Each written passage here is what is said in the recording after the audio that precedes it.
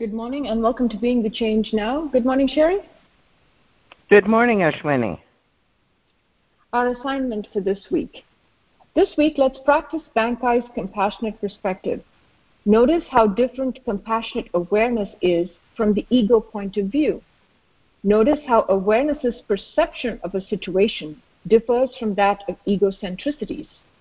Notice what is available beyond the conditioned notions of right, wrong, good, bad. Notice the quality of compassion's expression.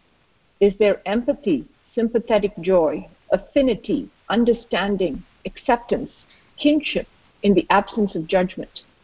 Notice that awareness is affectionate, infinitely patient and understanding of a human being challenged by the human condition. Notice the experience of encountering no judgment from another or from the Zen teacher within. Notice how the attitude of unconditional acceptance dissolves the ego completely. Notice how the ego resists any attempt at dissolution. As always, RL. All right, here's our first caller. You are now live on the air. Would you please introduce yourself? Hi, this is Rob in Minnesota. Hello, Rob. What are you seeing? Well, I am seeing, I'm loving the concentration on kindness and really seeing these practice themes building and building on each other. And in my world these days, we've just had a loss in the family, and I was in charge of the Zoom memorial, and have been really seeing lots of ways that conditioning would want to, tell its, you jump on this moment to tell its stories. And, but seeing something, this kind of sense of support directly from life, that I'm really focusing on, and instead of the stories. And the example was yesterday. I have a class. I teach a class that's partly online and partly in person. And I've started this little tradition of on Mondays, the people in the classroom, before we turn on the camera, we all plan a little skit or a little something silly to do. And then we turn on the camera and do this little thing for the people at home. And then on Wednesday, the people at home do something for us. And I just was like, I was buoyed up by life energy, because even though I'm sad, even though I'm feeling depleted, it just this sort of sense of playfulness rushed in. And I was reminded of some Buddhist teachers had a kind of unusual definition of metta, loving kindness, as unconditional sense of humor, an unconditional sense of humor. And I just saw that kind of flooding in, because what I said yesterday was, I don't know where the energy came from, but it just sort of swept me along. My students were so tired, their heads were down on their desks, everybody's exhausted. So I said, okay, somebody turn on the camera, and we're all going to have our heads down on the desk and be sleeping, and I'm going to be snoring really loudly when you turn the camera on. And we just sort of did this little thing, and it was like, to me, that just felt like this wave of compassion, and lightened things up and swept away any of the stories. Anyway, that's well, what I'm and seeing. Rob, I love it that you ended on that word. It swept away the stories. Right? It didn't sweep away the loss. It didn't sweep away the grief. It didn't sweep away the love. It didn't sweep away, right? And yes, I would bet that after that class was over, you were going about in your day, and something reminded you of the person you've lost, and you felt all of those feelings, and they were there in that moment, but they weren't the stories. Yes, no, you're exactly right. Yes. How did you know? Well, it's a mystery. Yeah. Yeah. Mm-hmm. No, it's and true. even now. Yeah, even now we're looking at it, we're laughing together, and of course what's bringing laughter in this moment is that we're a step back from ego, and we can see ego shenanigans and recognize them for what they are, but we're here in this moment. And I'm going to jump out here because I think I know you a little, so it feels okay to say something like this, but I bet that the person you lost would have a wish for your happiness that's way bigger than a wish for your sadness. Yes. Yeah. I think you're right, and I do see that part of the hosting this Zoom, families are complicated. And so hosting this Zoom took a lot of energy and lightness there. Yeah. And I think I was able to kind of, channel a kind of gentle humor and kindness through that meeting that kept the arguments down and kept at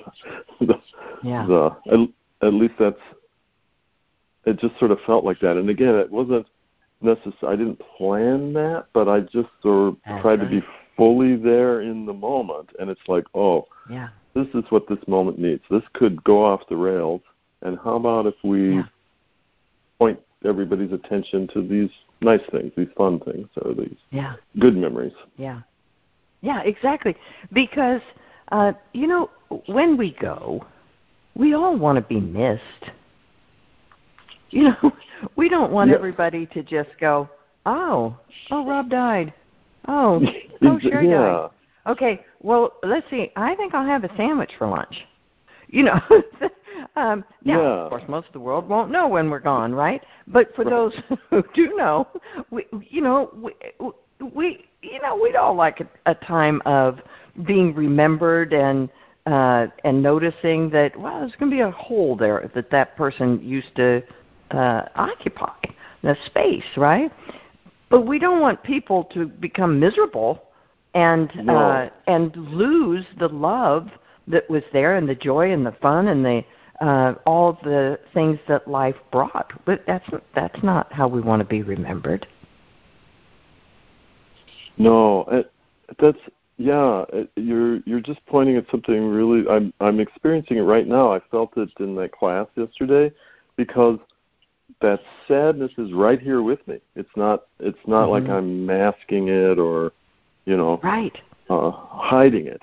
It's still with, and we're laughing, and we're all of that can kind of coexist. That's right. And that's what ego doesn't want. Right? Exactly. The ego wants us to go into the story and then get more and more and more miserable and actually forget about the person that we've lost, forget about ourselves, forget about everything except ego. And that's not where we want to go. Yeah. All right. Well, thank you, Rob. Well, thank you. That's a wonderful perspective for us to have. Thank you. Okay. Bye-bye. Thanks, Rob. Jerry, the thing that I find I was most struck by in that conversation is just simply that how we navigate life with the assumption that if there are certain things going on, it needs to make us feel a particular way, and other things going on needs to make us feel a different way. And how there's just a complexity of I can't think of another word, facility or ability in our experiential domain that allows for a whole bunch of things to happen simultaneously, almost, or synchronously, in a way that the linear thinking of conditioned mind can't comprehend. But life is just so organic. You can feel playful while there's grief, or you can be, you could matter-of-factly have a sandwich, as you were pointing out, while you are dealing with the loss of a loved one. And there's just so much complexity in how life is organic that from a conditioned view, you can't actually experience it. And I think that's what Bankai was pointing at in that story, or that story is there's always a life perspective that is way, way, way bigger than the rigidity of conditioned thinking. Yes, because all of life is happening in every single second. Yeah. Nanosecond, whatever the tiny, all of life is happening. It's only, as you say, in our conditioned linear thinking that it's sequential. It's not sequential. It's all happening right now, right now, right now. Everything that's possible is right now. Every emotion is right now. Everything is right now. And that's what yes, Bankai is pointing at. All of those things are true. This guy steals. This is not a good thing. We don't want this, but that doesn't make him unlovable. And punishing him is not going to make him better. Love is what he's missing. That's why he's stealing. So all of those things are true at once. Do we want all of you to start stealing? Because no, all of those things are true at once. Yeah. All right, here's our next caller. You're now live on the air. Would you please introduce yourself? Hey, Ashwini, this is Eleanor. Hi, Eleanor. Hi. So I had a grand experience of seeing life as opposed to conditioning come in. And I think my life as my teacher was presenting all for the last week things that were uncontrollable, starkly and openly.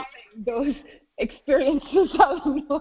I know. Okay, exactly. So last week we're planning this big celebratory event outdoors, and it's raining every day, constantly, and my cat is choosing this week to begin to leave her body. She goes to the woods, comes back, we're busy, we're stressed, but all through the whole thing, it just felt okay. It felt okay. It felt it all felt like it was happening exactly perfectly as it was, and with the culmination of what I called a love fest, because I felt like the love coming through me was everywhere. The cat left her body over the weekend during my son's wedding, and he got to come home and cry. So it's perfect. It was all perfect according to life. And this morning I got up, and conditioning showed me the other side of the story, the judgment about what all was wrong. It was so obvious that, that I can see it. Yes, so obvious that you could see it. That that in the complexity, again, as we were talking about, it's challenging. A celebration outdoors shouldn't be rained on, right? It should be wonderful weather. And yet, you shouldn't have a beloved animal leave its body during that time. And yet there is a way in which we could be in those contradictions, right? That's really it. The contradiction which would create a source of conflict in me doesn't. That the love that is coursing through you is available at a time when conditioning said that would not be the response, because you should be suffering if it's raining and you're holding an event. And yet there was the ability to be with the perfection of the unfolding as it was happening, and then to watch it come in later to contradict that, and what a lie it is, because you could go with your experience. Yes, and it's so and so as looking at it from this moment, I see that I'm just looking at that life is always like that, more than in this yes. It was so big. It was like, there was no time for the story. So it seemed to me, it was just be with life. And today, I still don't have time for the story, right? I still am with life. So that's kind of what I'm seeing, the practice of that. Yes. Well, Eleanor, it seems to me that there's a very subtle point that you are making, which is that life is always there. I mean, the immediate experience for most of us who are caught in a conditioned trap or in a karmic storm or any of those undulations, it always feels like conditioning is winning. But your experience is exactly the opposite. And I think Vanessa talked about it yesterday, that life is always there. Life is always big. Life is always available. Life is always, especially in hard times when we have those kinds of experiences, it really cements our comprehension of the availability of life over conditioning in every moment. And so when, the awareness is collapsed or the conditioning comes in, that experience assists us to redirect back to what we know to be true, even if it feels unavailable. Yes. Yeah. And that is the practice, the redirect of the attention as we grow into the flipping between life is the huge, as Sherry would draw it, right, that huge white space all the time, and conditioning is the dot somewhere where you can't see it. We start to tip our experiential experience of life as that versus just that little dot that we struggle in. It's really amazing, and it feels my faith is stronger in practice and yes. what I want, where I want to live, and what you are, right? It really seemed, my experience is all I know, but it really seemed like I was able to. Seemed like my love was all around me. It was shared, right? If I'm with life, and life is in love, then it was. Oh no, let's not let conditioning go there. Okay. Yeah. But it seemed like it was all around me. It really felt like it wasn't me. It was the whole situation was just kind and perfect, actually, all around me. So. Yeah, and if I may just reflect that, right, Eleanor, when me is not there, that is our experience. There is no separation, and so it's not the me of the personality, but the I of existence, which is loving and perfect. That's it. Yeah, that's it. And all pervasive. Yeah. It was all connected. We were all one. Exactly. Yes. Thank you. Thank you. So 2 things I particularly loved about that conversation. One is that place that Eleanor described so perfectly of when we're present, the story can't take us because the story is so obviously not our experience. So being able to have that distance is where the faith comes from, right? And the other thing that I think a lot of folks struggle with is the idea that awareness should feel a certain way or be a certain way, and that if I'm really aware, then nothing bad will happen, number one, and I'll never get in a car accident because I'm really aware, right? So that kind of false belief. And the other piece of that is that if I'm really aware, I'll feel the way I want to feel. Well, that's it. I'll feel the way I want to feel, and things will be the way they should be. So if nothing is going right, and I'm feeling upset, then I'm not doing practice. But what was described is being completely aware of all of that. The belief that things should go a certain way, that I should feel a certain way. Being in awareness as all of that happens, that's practice. That's what we want to be doing. Right? So I kid that often, sort of, that people, identified with ego, people believe that spirituality looks a certain way and feels a certain way. And if it's not that, it's not awareness practice. It's not spirituality. But that's, and that if, when you're enlightened, you'll be the perfectly socialized person, always saying and doing the right thing, always smiling, always, right? And that's just horsepucky. Mm-hmm. Yeah. Horsepucky. Absolutely. Yeah. It's the first thing we have to let go of in spiritual practice is how a spiritually awakened person would be. Because it's a conditioned notion anyway. You can't know it until you are it. Yeah. That's right. And when you are it and you know it, it's not an issue. Yeah. So yes, exactly. But my bottom line point, of course, is whatever when we're in awareness of what's going on, we need to realize we are awareness. We are not what's going on. Not the voice that's saying what's going on, not the interpretation of circumstances. All of that is running through conditioned mind, and I'm aware of it.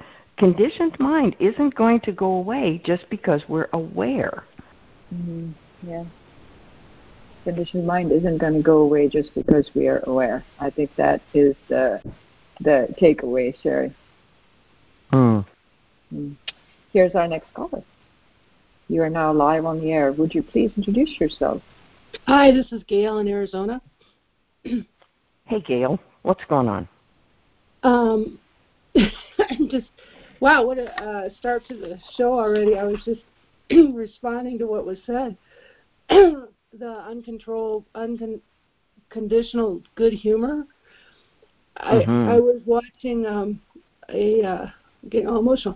I was watching a history drama called Laughing in the Darkness, which was about a Jewish author, the guy who wrote Fiddler on the Roof, and his life in the Ukraine, in the Russian area, and the pogroms and the whole Jewish experience. And that's part of my heritage. And I was very emotional about it all. And the message that kept coming through the whole thing was the same thing, is good humor. Laughing in the darkness is to be able to find the humanity in all these horrible circumstances. Yeah. And it was just so inspiring. I'm so glad. I am so glad because, of course, what happens with most people is to go to a place of desperation and despair. How can human beings be like this? How can people treat people like that? And it's not like, it's not like it's in the Ukraine in in another era. We're talking today, right? That this kind of thing is happening to all types of people, right? So that is a huge part of what we deal with as human beings.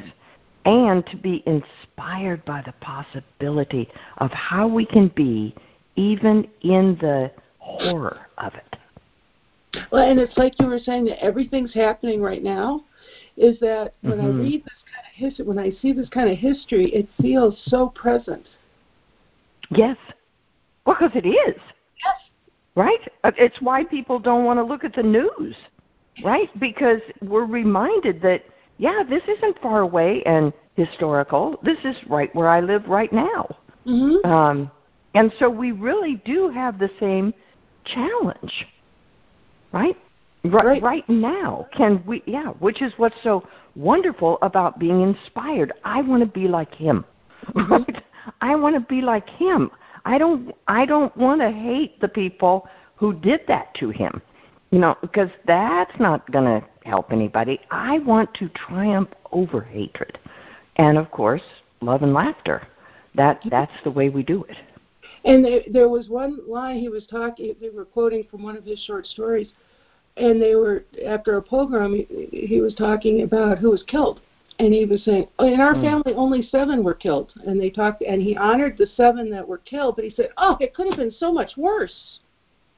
Wow. We were so lucky. God. What a perspective, huh? Yes.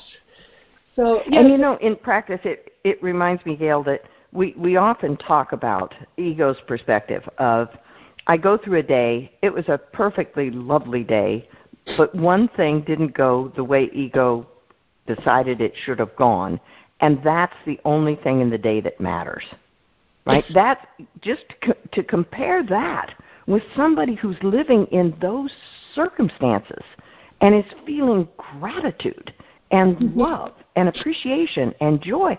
I mean, who do we want to go with? You know, he was not looking to ego. No.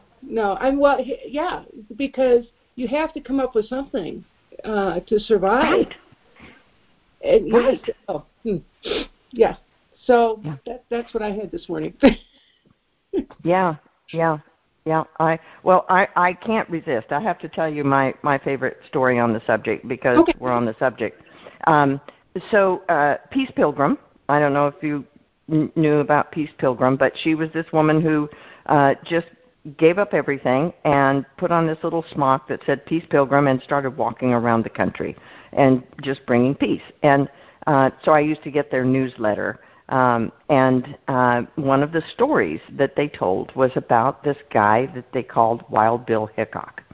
And it was when the Allied troops went into one of the concentration camps to liberate it at the end of World War II. And of course, the nightmare that they walked into. It was just hideous beyond anything anybody had ever seen.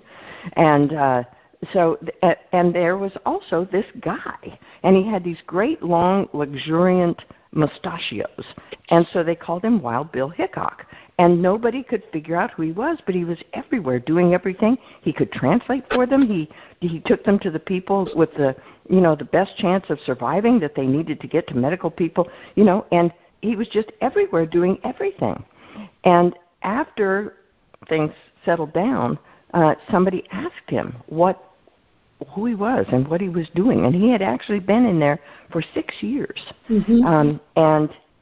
His story was that he was an attorney in Poland, and when the Nazis came in, they lined up everyone in his village against walls and machine gunned them. Mm-hmm. But including his wife and 5 children. But they didn't kill him because he spoke several languages, and they eventually took him to the concentration camp. And he said that when that moment happened, when he saw everything he loved, destroyed before his eyes, he saw what hate does. And he determined in that moment, and we can only project a level of grace that we hope at some point drops in on us. He saw that the only way out was to choose love. And that love had to extend even to those people who had just destroyed everything that was dear to him. And so what he did in that camp was to take care of people. Yeah. And because he was who he was, he had great latitude with the guards. And they would actually give him things that he could give to people, and they would help him accomplish things that he could never have accomplished on his own. Yeah. I want to be like that. Hickok. Yeah. Hmm? I want to be like that. I want to be like that. Me too. My husband tells, he knows a lot about World War II. There was a prisoner who was released, at the end of the war, who then became an American, joined the army, went to Korea, and was captured by the North Koreans and was thrown in a concentration camp. And he is credited with saving over 200 people in that camp because he knew how to do that. Yeah. His previous experience. It was his experience. It was the experience that he brought to the moment that was so needed. And he died at like age 95. Good for him. Yeah. I want to be him too. Yeah. There's so much that's possible with love that can just never happen any other way. Yeah. Yeah. And it makes our problems seem pretty small. Pretty small. Yeah. Yeah. Yeah. Well, anyway, thank you so much. All right. Thank you, Gail. Thank you for that. Thanks, Gail. And Sherry, that brings us to the end of the show. And the one thing that arose for me in that conversation is how it's possible to be inspired, and that's the choice we want to make instead of going to that self-hating place of I'll never be like that, or I can't be like that, or in that situation. What a good point. The occasion. And so to stay in the openness and the wonder of where the resonance is, and let us see what happens in those situations. Because I think, as Rob said, when the challenges arise, it's our best opportunity to experience the unconditional. And whatever we have to go through to get to the unconditional is also part of that process of finding the love and being it. Yeah. What a great point. What an essential reminder of exactly what ego would do in the face of inspiration that would take us beyond ego. Yeah, exactly. Yeah. All right. Thank you, Sherry. Well, thank you. Thank you, Ashwini. Thank you, everybody. Yeah, go happy.